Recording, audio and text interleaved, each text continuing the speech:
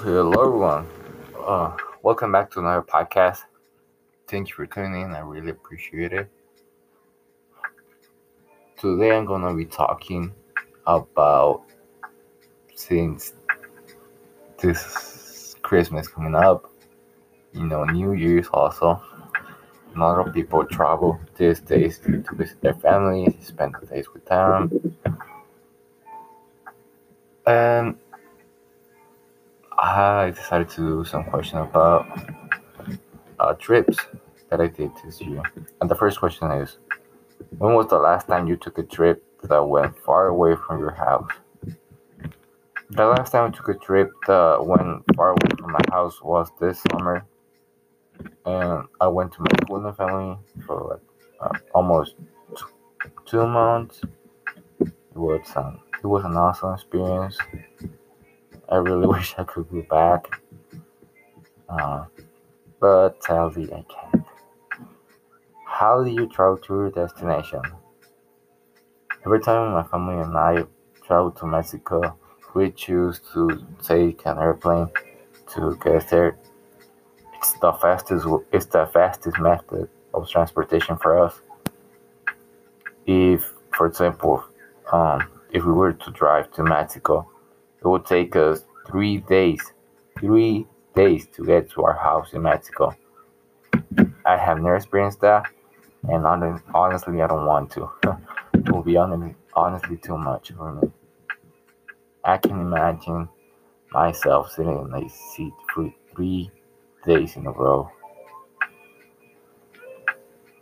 The next question is, uh, since all these uh, traveling involves, moving from a place to another, involves distance and displacement, and I'm here to explain that. In physics, distance and displacement are used to indicate the length between 2 points. However, these two are not one and the same thing. While distance is the length of the actual path between two locations, displacement, on the other hand, is the length of the shortest path between two locations. So the distance tells us how much path is traveled by the body during motion, and the displacement gives us an idea of how far the body is from its starting point, and that too much in which direction. The difference between distance and displacement are not known to many people. Mm,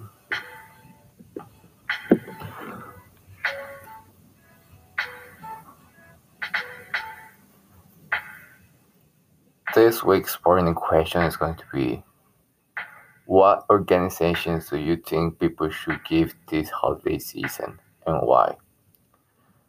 And I think that we all should make our best to donate at least one organization per year. And for this, I made a list of which ones are the best in my opinion. For animal charity, American Humane Cancer would be the Breast Cancer Research Foundation. Veterans Charity, Hope for Warriors.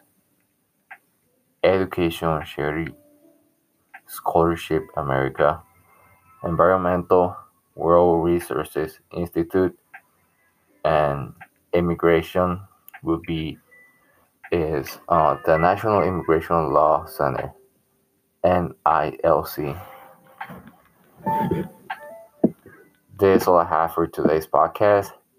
I really appreciate you all for tuning in, and I'll see you at the next one.